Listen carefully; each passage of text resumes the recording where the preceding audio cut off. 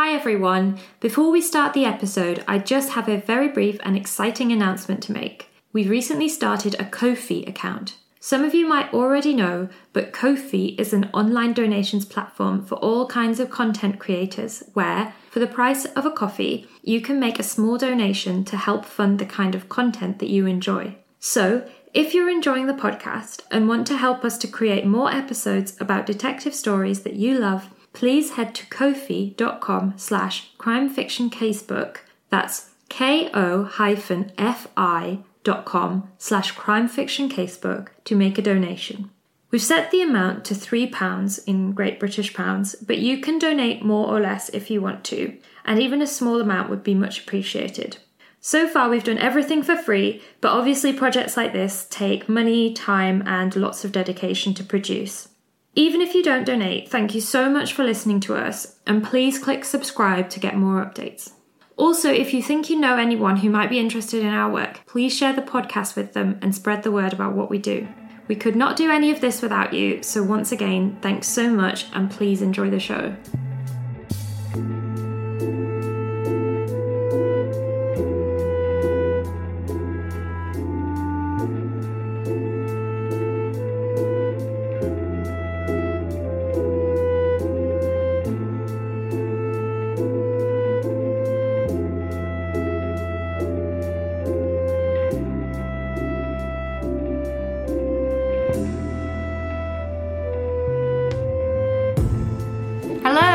Welcome to the Crime Fiction Casebook Podcast, a podcast exploring stories of murder, mystery, and suspense. As always, I'm here with James, my co-host. Yep, hello. My name's Bridget. I'm sure you maybe know us by now. Yeah. So today we have a special episode for you. A bonus episode. Don't know how we figure that these are bonuses, but they are. Well, it's going to be a bit more free and easy, isn't it? Yeah. Much like the subject matter of this. Much like the book we're talking about today, we're taking it a bit more free and easy. It's not like a highly plotted, carefully planned Agatha Christie today. Mm-hmm. It's more of a... We're going for vibes today. Vibes, atmosphere, excitement. And toughness. Yeah, we're feeling very tough. So we're talking about The Big Sleep by Raymond Chandler. This is a book from 1939. By Raymond Chandler. We read it quite recently, not yesterday. Yeah, recently-ish. Yeah, I know when I read it because it was when I was in Austin. Oh, you read it in America? Yes, so the book is set in LA. I read it in Austin, Texas. We did watch the film last night. We watched the film 2 nights ago. Did we? Oh. So we have just watched the film. So do you want to introduce the detective of this book, Bridget? Well, yes. So this book is... Or do you want to give a brief overview? Okay, so easier? Normally when we do like Agatha Christie's and stuff, we'll like go through the whole plot and really carefully explain to you like exactly what's happening and stuff. But we're not going to do that today because if you've read The Big Sleep, you will know that the plot is very complicated. Yeah, they don't really function in the same way. No. It's not a really neat little puzzle that ties itself together at the end. It's kind of a... very convoluted and stuff, isn't it? Yeah, it's just you're not supposed to... You're along for the ride. You don't need to worry about finding the red herrings and stuff like that. No, it's not like that kind of thing. So I'll just set it up. So Philip Marlowe is a private detective. Yep. He lives in Los Angeles. 1939 is the date when the book came out, so I assume it's around that time. Yeah. So he's called in by General Sternwood, who has 2 wild daughters. Yeah. So he's like Sternwood's a rich bloke. being an oil-rich family. Yeah, he's like a rich oil man, isn't he? I'm an oil man. He say that in an American accent. That was supposed to be posh American. I thought that was I'm an oil man. I thought that was an English accent. Anyway, the Sternwoods are a rich family. But General Sternwood is receiving blackmail letters. Yeah, relating to his daughter Carmen. So he calls in Philip Marlowe. To get to the bottom of the famous? He must have some repute because Sternwood calls him in. He's a good private detective. He calls him in and he's getting blackmailed in relation to Carmen, his youngest daughter. His older daughter is called Vivian. She's also wild, we're told. They're both wild. She's more sensible, though. General Sternwood thinks he's very silly to have taken to fatherhood so late in life, because now he's like, he needs to be really hot all He the has time. to live in the greenhouse. He has to have the heating turned up really hot. So he has 2 wild daughters, and one of them is being blackmailed by a dodgy individual called Geiger. Yes. Do we know his first name? I don't remember it. It's not important. It's not important at all. We don't really know what that's all about at the start, but he gets called in, he has a little chat with Sternwood, and then he meets Carmen, who's a bit... Well, he meets Carmen before Sternwood. Yeah, how would you describe her? She is a very silly and immature woman who sort of sees herself as like a cross between a femme fatale and a... she's someone who's like got millions and millions of dollars and doesn't have to worry about anything, and as a result just runs around like trying to manipulate people. She believes that she has power over men, I suppose. Yeah.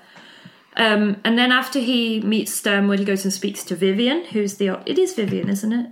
Yeah. The older sister, who is a more serious individual. Yes, and wants to know why General Sternwood has hired Marlowe.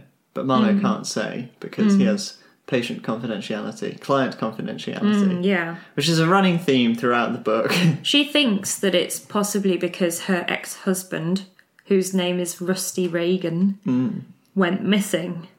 And it kind of is. And it kind of might be. And it's a bit weird and we don't really know why. Yeah, General Sternwood does talk to Marlowe about Rusty Reagan and how he went missing. He liked Rusty a lot. He was like a son to him. The reason that he talked about it is because General Sternwood loves Rusty, but he doesn't trust him, so he thinks that Rusty might be the one blackmailing him, and he doesn't want it to be him. Yeah. Yeah, it's all very opaque, and we don't really understand who's with who and what's going on, and who's behind everything.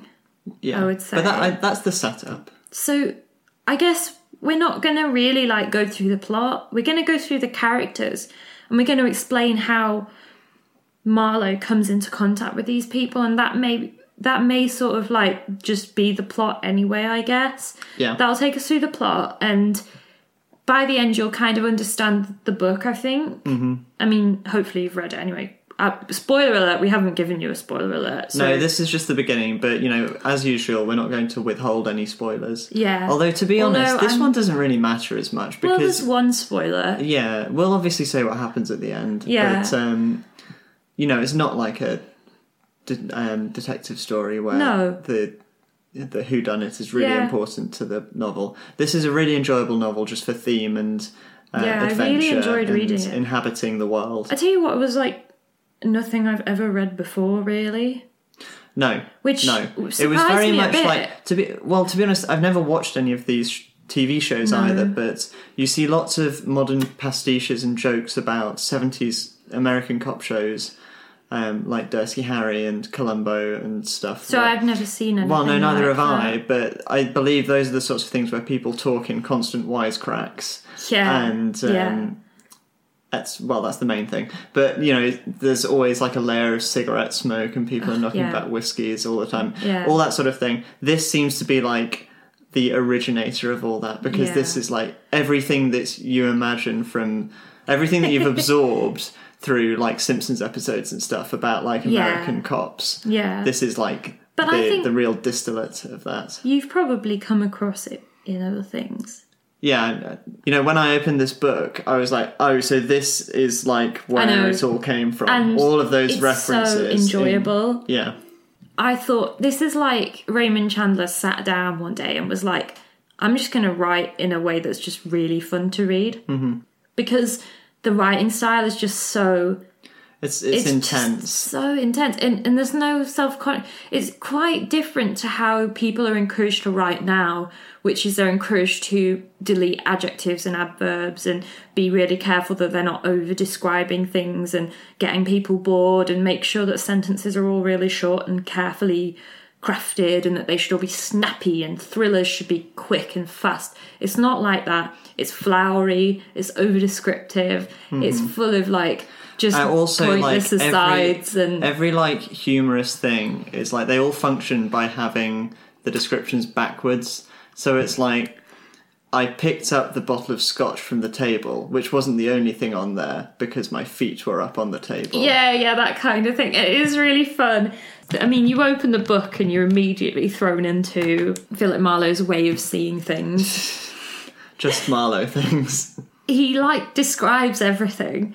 It was about 11 o'clock in the morning, mid-October, with the sun not shining and a look of hard, wet rain in the clearness of the foothills. I was neat, clean, shaved and sober, and I didn't care who knew it. I was everything the well-dressed private detective ought to be. I was calling on $4 million. So yeah, I kind of like, to me, I liked how at odds it was with the modern way of writing a thriller or an adventure story or a crime novel. Yeah, I guess because it comes before all the cynicism about these things. It doesn't need any self-awareness or self-effacing attitude. It's full of jokes. It's full of this guy's character. And this, I mean, he's quite a character as well. He can be pretty mean. Yeah, he is not always nice about other people. No. And other characters in the book. He tells you what he thinks about them. That's for sure. Certainly does. Yeah. Well, it's just part of why I like him. Because... Yeah. No, the book, as well as not worrying about how its style comes off, it certainly doesn't pull any punches in like trying to show the seediness of life. Yeah, and, it's really... well, I think part of the thing about Philip Marlowe is he's been around the block a bit. He's like... I mean, we're going to talk about this, but he's only 33. He's not really that... Well, we'll talk about this because we have an issue with this in relation to the film. But he's only 33. But he's seen a lot of life because he's an LAPI, right? Yeah, I mean, that's presumably like 15 years of policing. Of misery. I would imagine you've seen some stuff. You've had to endure some probably pretty nasty people. Yeah. Some pretty rough situations and stuff. You know, 1930s LA. Have you ever seen LA? You haven't seen LA Confidential. I'm trying to think when that's set, but that's like a similar sort of style. Mm-hmm. It's movie stars, it's like famous people and celebrities, but it's also, we were talking about what the influence, but that's very similar because it's like the seedy underbelly of LA where like the rich rub up against kind of petty criminals and, you know, so this is kind of what it's about. Mm-hmm. So maybe that was drawing on it a bit as well. Yeah, very possibly.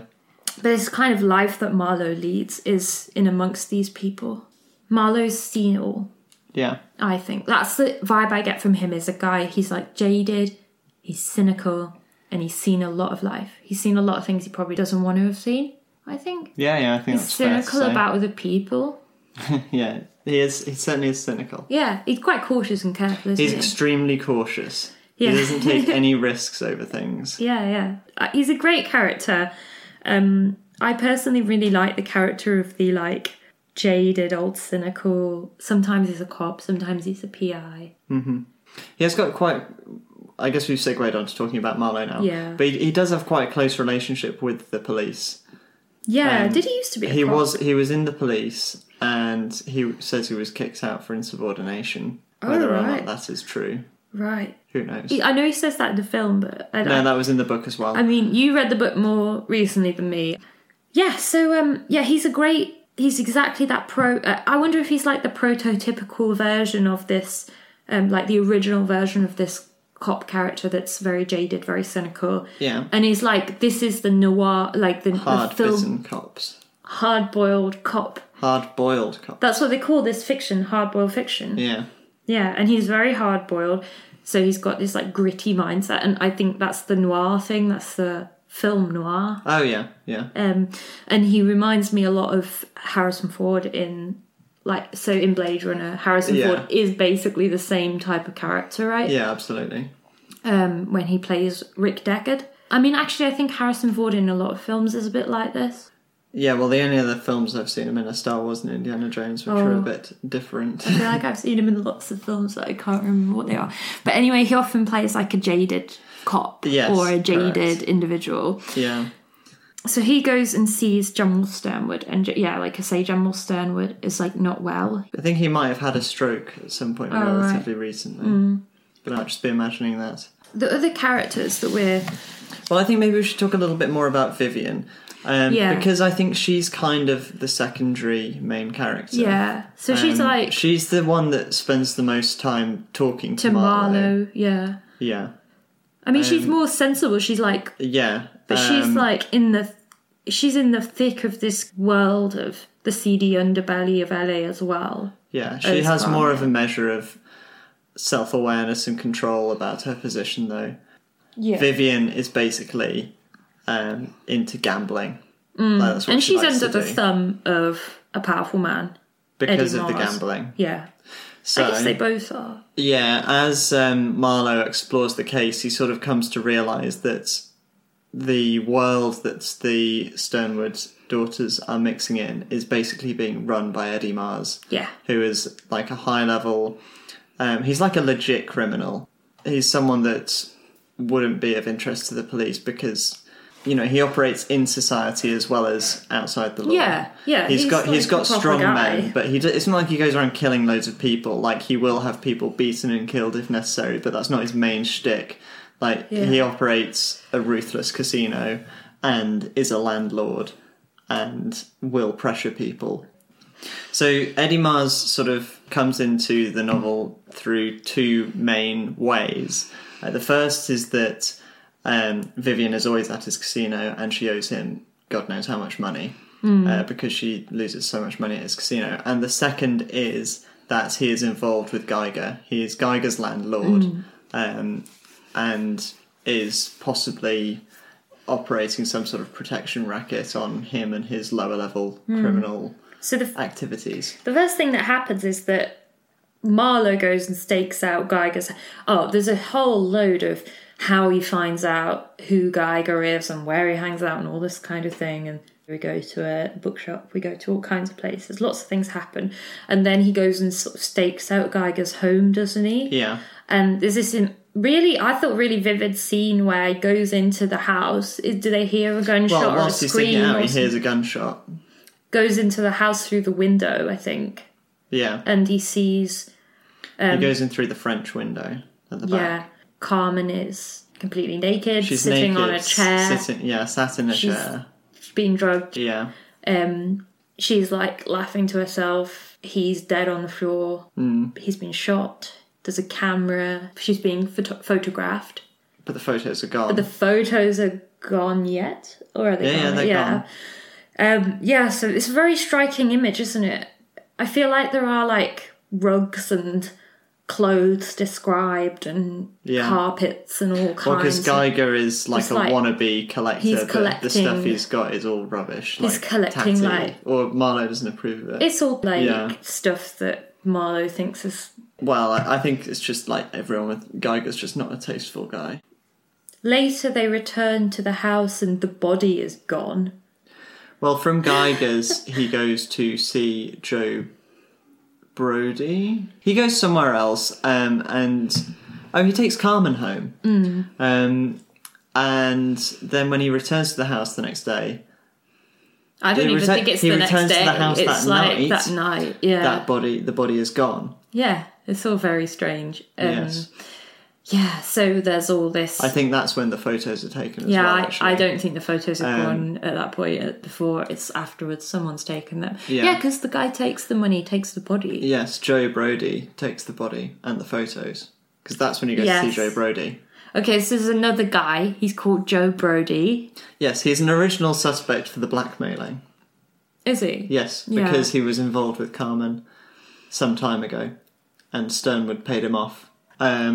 But when Marlowe goes to see him, it's pretty obvious it's not likely to be him because he's pretty useless. Yeah. He's not a good criminal. Yeah, he's like a... No, he's really low level. Yeah, he's like He's there's a useless. few bottom feeder criminals in this book, and Joe Brody is very much one of them. Like Marlowe just like immediately beats him up and has his gun off him, and then he's like, "Where are the pictures of Carmen?" And he hands them over, and then he's like, "Can I have some money, please?" I was just like, "No." Well, that's probably how he behaves all the time. Yeah, I know.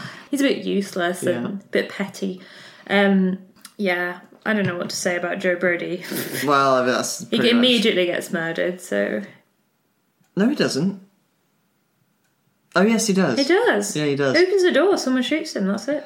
Yeah. Oh, well. Poor Joe Brody. He doesn't immediately get murdered. He gets murdered about halfway through the book. Yeah, while Marlowe's there. Yeah, by... Who? I can't even remember. I can't remember who kills Joe Brody. Lewis. Not Lewis. I call him Lewis because he's called Carol. There's a man in this called Carol. You were very confused because you were like... Right. Here we go. I'm going to explain the whole plot, and this way we will be able to refer back to it. Okay. So, Sternwood is getting blackmailed by Geiger. Mm-hmm. Because Geiger is taking pictures of Carmen in the nude, and it's very easy to blackmail someone over those. Very, very easy. Geiger gets killed by the family gardener or something, whose name I remember, who is another one of Carmen's ex-lovers. Chauffeur or something. Yeah, he kills Geiger out of jealousy. He's not a lover, is he? Yeah, he is. Isn't he just, like, in love with her? Well, maybe he is. A relationship. I think they've had an affair. Oh, okay. But anyway, he finds out about the nude things and he kills Geiger out of jealousy. Then he runs off. Then he gets killed. He's the one in the car. Yeah, he's driven off a cliff in a car. I can't remember who does that. It's Is it Canino? I can't remember. It doesn't matter.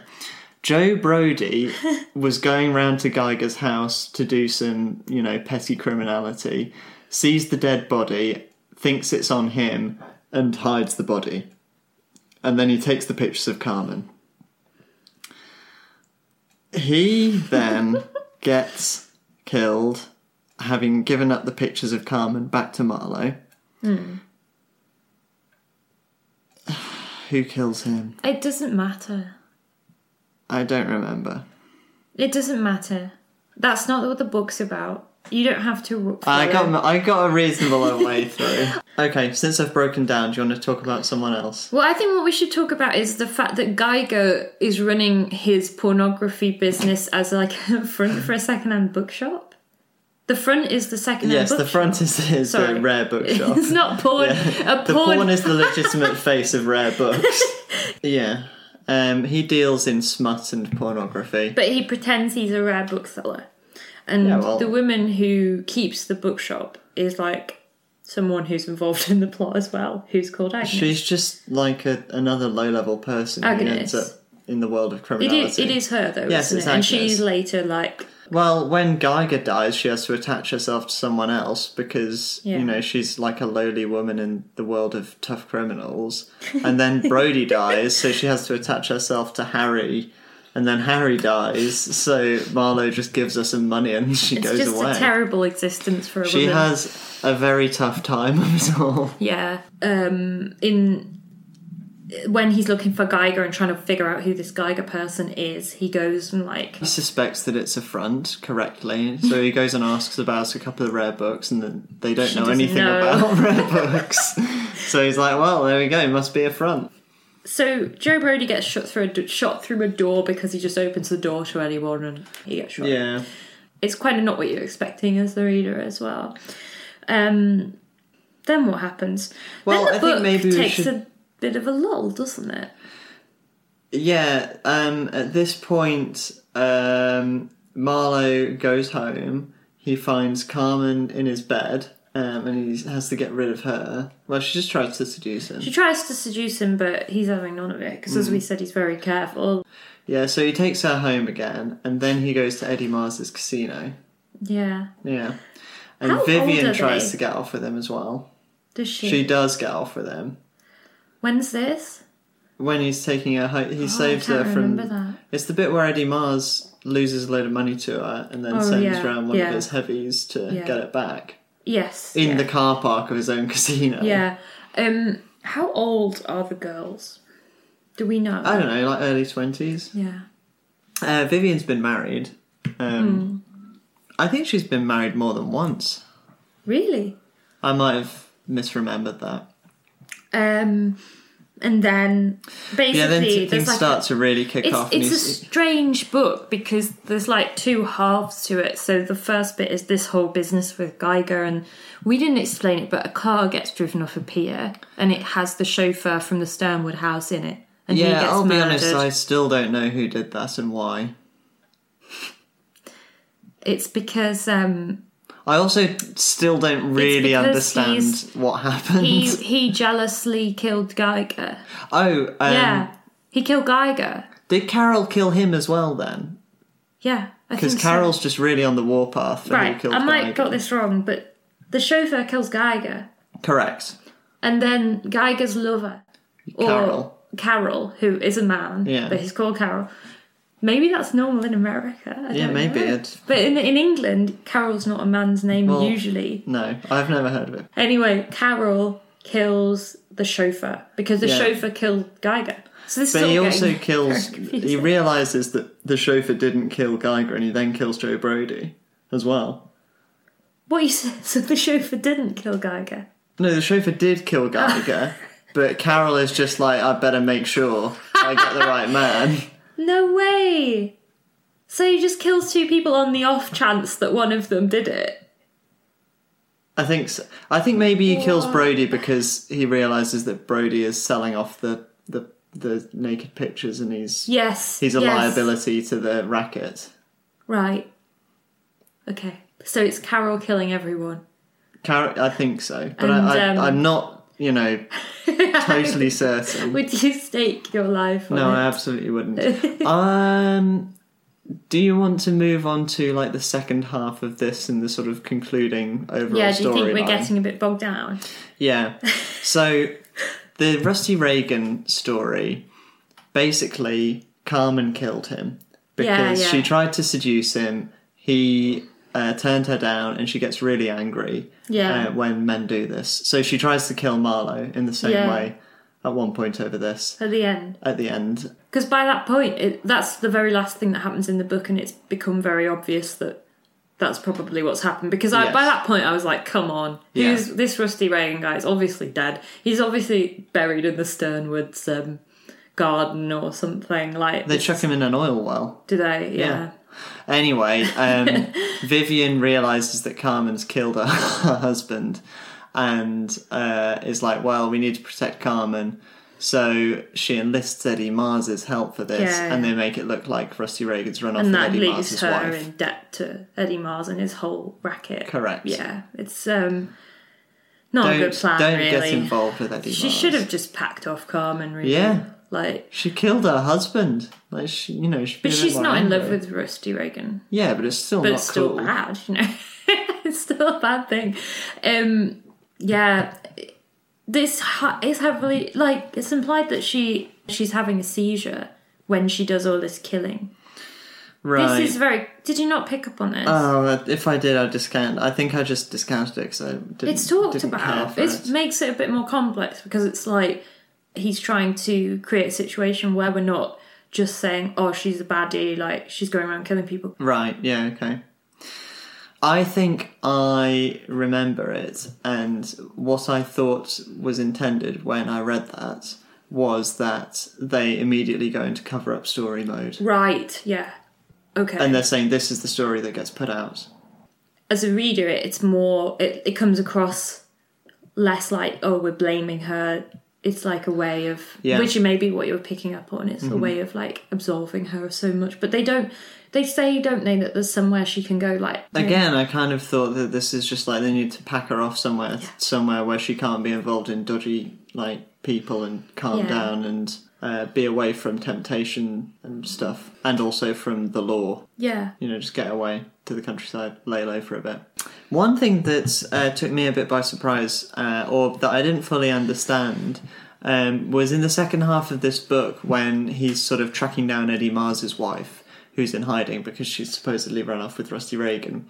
He has to go out to this place called Rialito. Rialito. And when I was reading this, I was like, is this in the LA metropolitan area? To what extent was LA then what I think of, what I know LA to be like now? Was it just a small place at the time? I don't know. Like, what, could you drive I've never heard of I've never heard of Rialito. Rialito. But when we watched the film, it was like, okay, this is out of the city of LA. But yeah, so he spends a lot of time out with some dodgy fake mechanics. Like a fake garage as a front, and that's another of Eddie Mars's things. Well, there's this bloke Harry who he meets, and immediately he gets poisoned. Yeah, well, Harry's a Joe Brody level character. He might even be lower than Joe Brody actually, because he's really like, I'm just going to blackmail everyone as much as I can, or sell information. Yeah, he literally just sells information, doesn't he? Yeah. And he gives him this information, which it comes from Agnes, because Agnes has attached herself to this Harry individual. Yeah. And they know where she's Eddie Mars's found wife is. that Eddie Mars's wife, who they thought was involved with Rusty Reagan. This is the story, isn't it? That she had run off with Rusty Reagan. Yeah, that's to cover that Rusty story. Reagan is dead. Yeah, but they've found her, and she's like... Yeah, they somehow know that. In the film, they said that they saw her driving around in a car, but I'm pretty sure in the book it doesn't say that. It just says in that the book we know she's where pretty she much holed up in the place. Like, but I don't think when Harry says any of this, or Agnes says any of this, she says, "Oh, I know this because I saw her driving around in a car." I think she just says to Marlowe, "Go to Rialito. Eddie Mars's wife is there." Yeah, they say Eddie Mars's wife is there in a frame house, whatever that is. Yeah, They I say don't know. there's a frame house. So they go to this house, and he gets in a fight immediately with the He gets guys. a tyre put over him. Does he? Yeah, like in Scooby-Doo. Okay, I don't remember that. They knock him over the head and they put a tyre over him so he can't move his arm. And then they actually go and fix his car, which is nice Do of they? them. Yeah, kind of weird. I missed that completely. And then they put him in the house too. And the twist is, which I thought was quite interesting, is that Eddie Mars's wife, Mrs. Mars, is... Silver wig. She's wearing a silver wig. She's wearing a platinum blonde wig because she has cut her hair really short because she's trying to change her identity. She's in disguise. Yeah. Yeah, in case anyone sees her. She's growing her hair out, isn't she? Yeah. So that she can change her identity. Yeah. So she's wearing this really obvious blonde wig, and the twist is that she's actually totally devoted to Eddie Mars. Yeah, she does kind of turn, though. She believes that he's going to come and get her, and it's quite sad, really. But equally, she does, turn. She's the one that frees Marlowe. Yeah, and they kiss. He's like, I'm going to, get you out of here, and she's just like, no, I'm going to wait. Yeah. He's going to come and get me. I'll be honest. Be all right.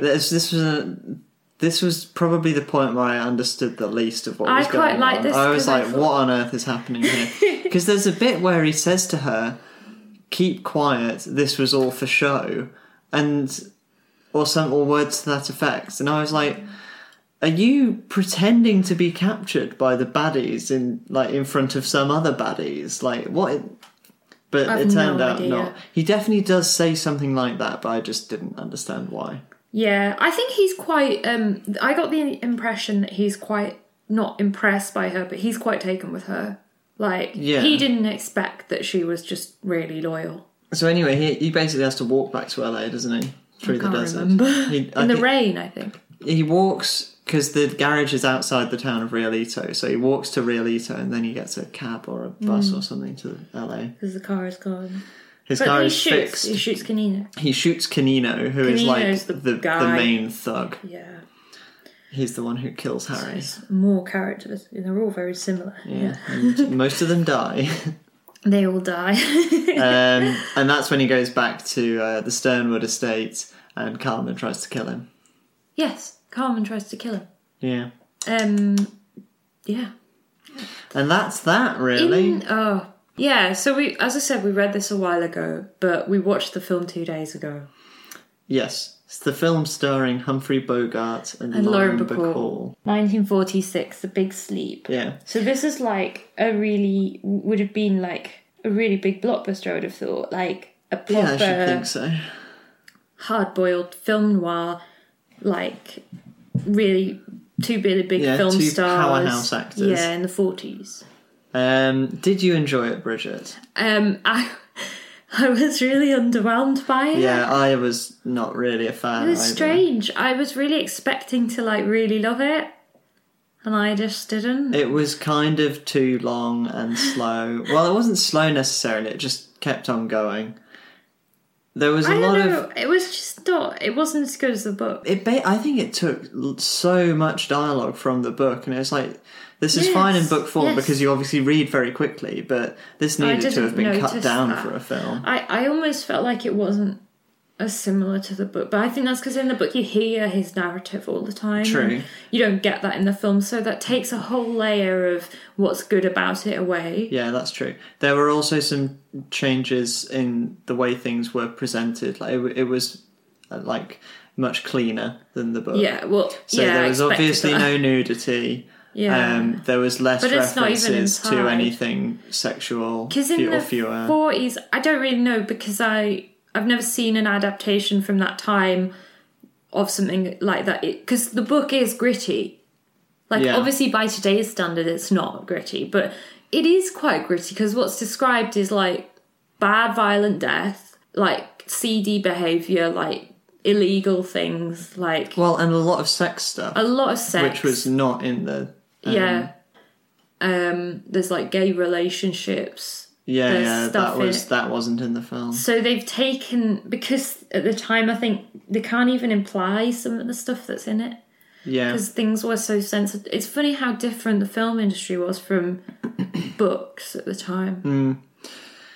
I don't know why that was. Probably just a wider audience and it's more on people's minds. The book feels really gritty and realistic, even though it's a bit sort of silly and pulpy. Yeah, pulpy. But it does feel, it's seedy. You get the sense of an underworld where like stuff that's not acceptable is going on, and it's so censored. Yeah, like obviously, like when he goes in, sees Geiger is dead. Marlowe sees Geiger is dead. He's making photographs of Carmen, but in the film she's obviously fully clothed and stuff. She's got like a top open, isn't she? On. Yeah, but it kind of, it's strange because that's not how it would happen. Yeah, I think that was how I felt about the whole thing. Was like, I know why it has to be like that because it's the 40s, but like it's strange when you're watching it because that's not how it would like, be.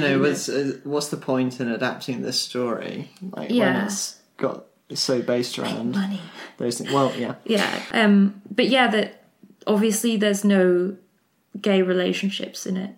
Yeah, that's definitely the language is cleaner. There's less like there's no like. I don't think there's any total swearing in the book, but there's lots of like. What would rough be, language? What would be slurs, in the there's lots things of like stuff that's not acceptable now in it. And clearly not acceptable in the film industry at the time as well. What would the language would be in the Oxford English Dictionary would be like filed under like vulgar slang or something, I guess. Well, lots of that and lots of things that are just like outright offensive and would be just totally unacceptable now.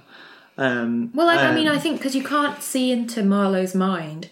You don't get his full commentary, which is why it's so like hard-nosed and gritty and stuff. Like, it's because you get that vibe from him. Yeah. What did you think of Humphrey Bogart as Marlowe? So towards the beginning of the film, like General Sternwood, when he meets Marlowe, says, like, "What have you seen of life?" or something of that sort. And Humphrey Bogart says, "Well, I'm 38." And you're like, no, you're not. We looked at each other, didn't we?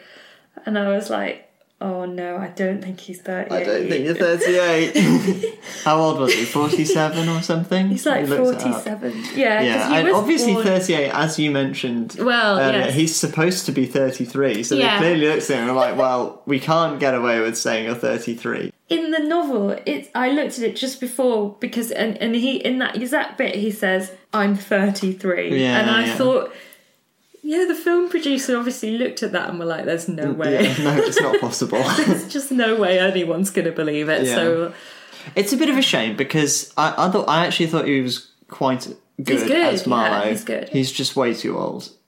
The other side of that is that they write in a much more overt love story between Vivian and Marlowe in the film that's not in the book. Certainly not in that way. And it doesn't really make sense with the two characters because they're both so like hard and jaded. Yeah, but she's like you know, a jaded character as well who is like out of love with the world. She's not like, it's not like she's looking for a man. Also, they changed Rusty Regan's name to Sean Regan. Yeah, why? For some reason. I don't know why. Okay, so we're really going in the weeds now. Because they have to censor it, they've made her married to someone else, not Rusty Regan. Yes, she's Mrs. Rutledge. She's Mrs. Rutledge or something. Yeah. And well, let's say that there isn't, you know, a confusing thing in the way of Marlowe and Vivian. I think it's because at the time it would have been wrong for her to be like gadding about with Humphrey Bogart if she's married to someone else that ostensibly is in the picture and alive. Yeah, I know. So is she supposed to be a widow? Like, what happened to Mr. Rutledge?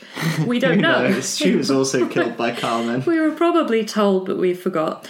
They've done that, so they've made Rusty Regan into Sean Regan. They pronounce it Regan. Yeah. Is it because if they had him called Rusty Regan and her other husband's called Mr. Rutledge, it'd be like Rusty Regan and Rutledge, and we would all get very confused about how alliterative everything was getting? Who knows? They also made it that Sean Regan and Marlowe were old friends in the film. Really? Yeah. I missed that.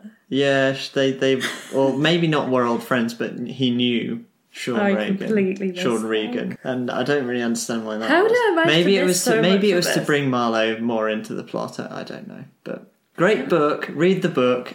Watch the film if you want to, but I don't. It wasn't bad. Yeah, but you wouldn't say, "Oh, you must watch the big It's not a linear plot, so like, I mean, it is a linear plot, but it's not. It doesn't have like a very. It doesn't have a very curved arc. If you know what I mean, like it kind of goes up and down and up and down and it goes all over the place. Yes. It doesn't go up. But it does at least go in order. That's like more of a modern story where it's an adventure and this happens and then this happens and this happens and at the end we just conclude. Yeah. But there's like a sag in the middle, I think. There's a sag in the middle, and to be honest, it was like the point where Harry Jones was talking and I started to nod off a bit because I was tired. But also because it was not enough was happening in the film, I thought. Yeah, it does. It very much has a first half and a second half of the story, and there's a bit of a like, we're going into the second half now. Yeah. Well, the big sleep means dead, doesn't it?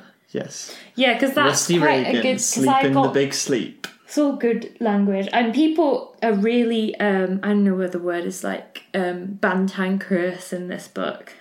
Like, the dialogue is really... And that doesn't... I felt it didn't perhaps work so well on the screen. Yeah, there's quite a lot of wisecracking. Oh, it's so wisecracky. But it's like, you really need some people who are going to really bring it to life. You know, I'm not saying that Humphrey Bogart didn't. There was a really painful scene where they did a prank call for the plays. Oh, God, yeah. And I was like, I'm glad you also thought that was... Yeah. I found that cringy, and I was like, I wonder if I'm just being oversensitive. No, that was really bad. It was annoying, yeah. Ugh. That's not in the book. No, not in the book. Stick to the source material, guys. Marlowe in the book is more serious than that. Yeah, he wouldn't just do that. He wouldn't be, I'm just going to make a crank call and be silly for a moment. Yeah. Also in the film, he just like randomly gets off with the random bookshop woman. The other bookshop across the road. The real rare bookshop. So I'd better go down to Rare Bookshop Alleyway. I've heard they're selling rare books there. Because across the road from the fake bookshop, there's a real. Both have very sexy ladies working there. Everyone is so attractive in the film. Like all I'm going to go down the real bookshop where they have the beautiful women. Yeah, and he goes in and he just like asks her the same question about the Ben-Hur. Ben-Hur. Ben-Hur, 1860. I didn't even know Ben-Hur was a book. Is it that in the book? I don't know. Yeah, it is. It? Okay. And because she knows all about that, that's not a real addition or something. Yeah. Oh, that must mean that the dodgy place that seems really dodgy is actually that has fake. people going in and out of panels in the wall. It's actually a fake bookshop. Yeah. What do you know? I know. I feel bad, like, dissing it because it's so old. It almost feels like you're dissing, like, an artifact almost. Do you know what I mean, though? Like, it's like I don't want to... Do you know what I mean, though? Yeah, sort of. I didn't enjoy watching it, and I think that's a perfectly legitimate really opinion to have. sanitized and really Boring. stagey. Wasn't that boring? It was pretty boring. Okay. Why do you think... What's your diagnosis? It just dragged on and on, and it needed editing It was down. strange that they didn't edit it at all. Yeah. So I'm not... When I read it, I was like, oh, I can't understand how they filmed this because I don't feel like this would film very well. Mm-hmm. There is a bit it that got didn't. cut out. But as far as I can remember, only one bit. There's the bit where he follows a man out of Geiger's bookshop. He follows him along and then looks at the book that he deposits in a tree. You remember that? Well, it's not in the film. There's also stuff in the film, like when he goes to the house in Rialito, like Vivian's there. Oh yeah, that And wasn't Vivian, in the book. Yeah, why was she Vivian, there? Like, why was she there? I didn't understand. I guess And she's also, in on the plot. Vivian was there with Joe Brody. Is she there with Joe Brody? No. I don't think so. No, she's not. Like, she's there all the time, and it makes no sense in the film. But the film makes no like. It's hard. I think if you hadn't read it, it would be extremely hard to understand what's going on. Yeah, I'd have no idea. Yeah. I didn't have much idea as it is, but I'd have no idea. Oh, okay, so at the end of the film, Mars gets killed. Oh yeah. I don't think Eddie that Mars happens no. in the book. Eddie Mars didn't die. And it doesn't have the scene. Eddie Mars dies in a really stupid way. Right? I was like, it was Jesus quite Christ. satisfying, but I was also like, would it really be this badly organised? But I suppose it might be with his useless heavies and stuff. His incompetent goons. They're waiting for Marlowe to run. If there's someone running, it's not going to be Eddie Mars. Yeah. But it is. Yeah. It gets immediately shot to death. Yeah. Yeah. Quite nasty, really. But yeah, I mean, he dies by his own mistake, and that's how it ends. And also, the other thing that's not in it is at the end, when he's messing around with guns with her. There's none of that. That scene's not in it. Yeah. Carmen, I forget how this happens. He says, I'm going to teach you how to shoot a gun or something, and she tries to kill him. This doesn't happen in the film. No. I Wasn't in the film. I don't know why, because it's quite good. Yeah, quite it also exciting. makes it quite clear where it's going as well. I know, you it's like clear that she killed somebody, like that. Yeah. I don't know why they took Oh, it well. out. Shall we wrap things up? Yeah, I hope we did that justice, because It's quite a very tricky one to talk complicated. about, but It's nice it's a really fun book, and Yeah, I really enjoyed it. Reading it was like a pleasure. I just love the language, and it makes me I think that it makes me feel a bit as if writing his style, I guess it wouldn't be fashionable now if you wrote like this now. things change. People would look down on it and say, this is naff and cheesy. Yeah, but if you were to do this now, it would be derivative of Raymond Chandler. Yeah, and so much isn't. When I read it, I definitely felt like... I don't know if he was the first person to do... Because you said to me when you were reading it, one of the first things you said about it was like, did people write like this at the time? Like, is this part of a style? Maybe we should have looked that up before the pod. But yes, I don't know if this was like the original text of this style that influenced everything, or if this is just a very successful book from this movement at the time. Yeah, because the thing is, I say this at the risk of sounding extremely ignorant about the era and the style. However, reading it was like, I've never read anything like this. This is totally different. This is a totally different style of writing. But it suddenly made me aware of where so much culture has come from. Because I think this like noir, film noir, hard-boiled detective fiction, gritty crime of that time has made such an imprint on the culture. Oh yeah, absolutely. You can really see it. Yeah, it's one of we often say this with when we're talking about Agatha Christie's. The works are so seminal that they have had an enormous influence over all following sort of crime fiction. And not only that, because it's influenced crime fiction in such a huge way, it's also bled into pop culture in every which way. And I think this is similar. There's just a lot of American, particularly, culture that it really rings true, like just the whole style, and I mean kind of more the tone of it. But things can be very idiosyncratic and stand out in their time. Like, I'm reading Hilary Mantel at the moment. Yeah, and, that's different from anything else. Well, exactly. Yeah. So things can just stick out like a sore thumb. Yeah, yeah. And also be incredibly influential. Yeah, exactly. It's a bit like when you read any one of these things that has a real cultural weight to it, you immediately understand why. Because it sort of hits you very firmly with this very impactful je ne sais quoi. In this book, it's it's very much rooted in the language. It's like when you read Agatha Christie's or James Bond's, and I'm sure Agatha Christie The was Hitchhiker's reading Guide to the Galaxy. Like, you immediately tell, like, okay, right, this is like a cultural moment. Well, there probably is some James Bond, Marlowe in James Bond. Well, probably, yeah. But yes, this was very popular, I believe. Yeah. And we'll leave you with that. And so I guess we're going to sign off now. If you want to follow the podcast, the best way to do that is on Instagram. My Instagram is @crimefictioncasebook. It's not just stuff about the pod, but also books I'm reading. Yep, lots of nice little blog posts. Nice little things, yeah. So it was nice to talk about The Big Sleep. Catch you on the next episode. See you later. Bye. Bye.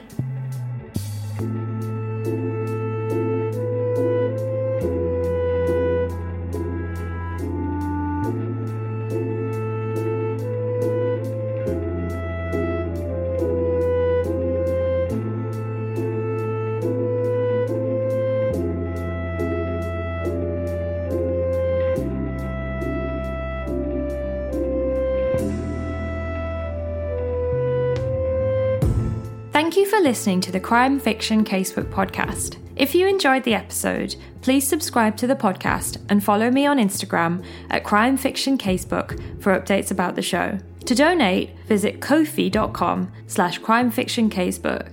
That's ko-fi.com/Crime Fiction Casebook, all one word. Once again, thanks very much for listening and keep an eye out for the next episode. Goodbye.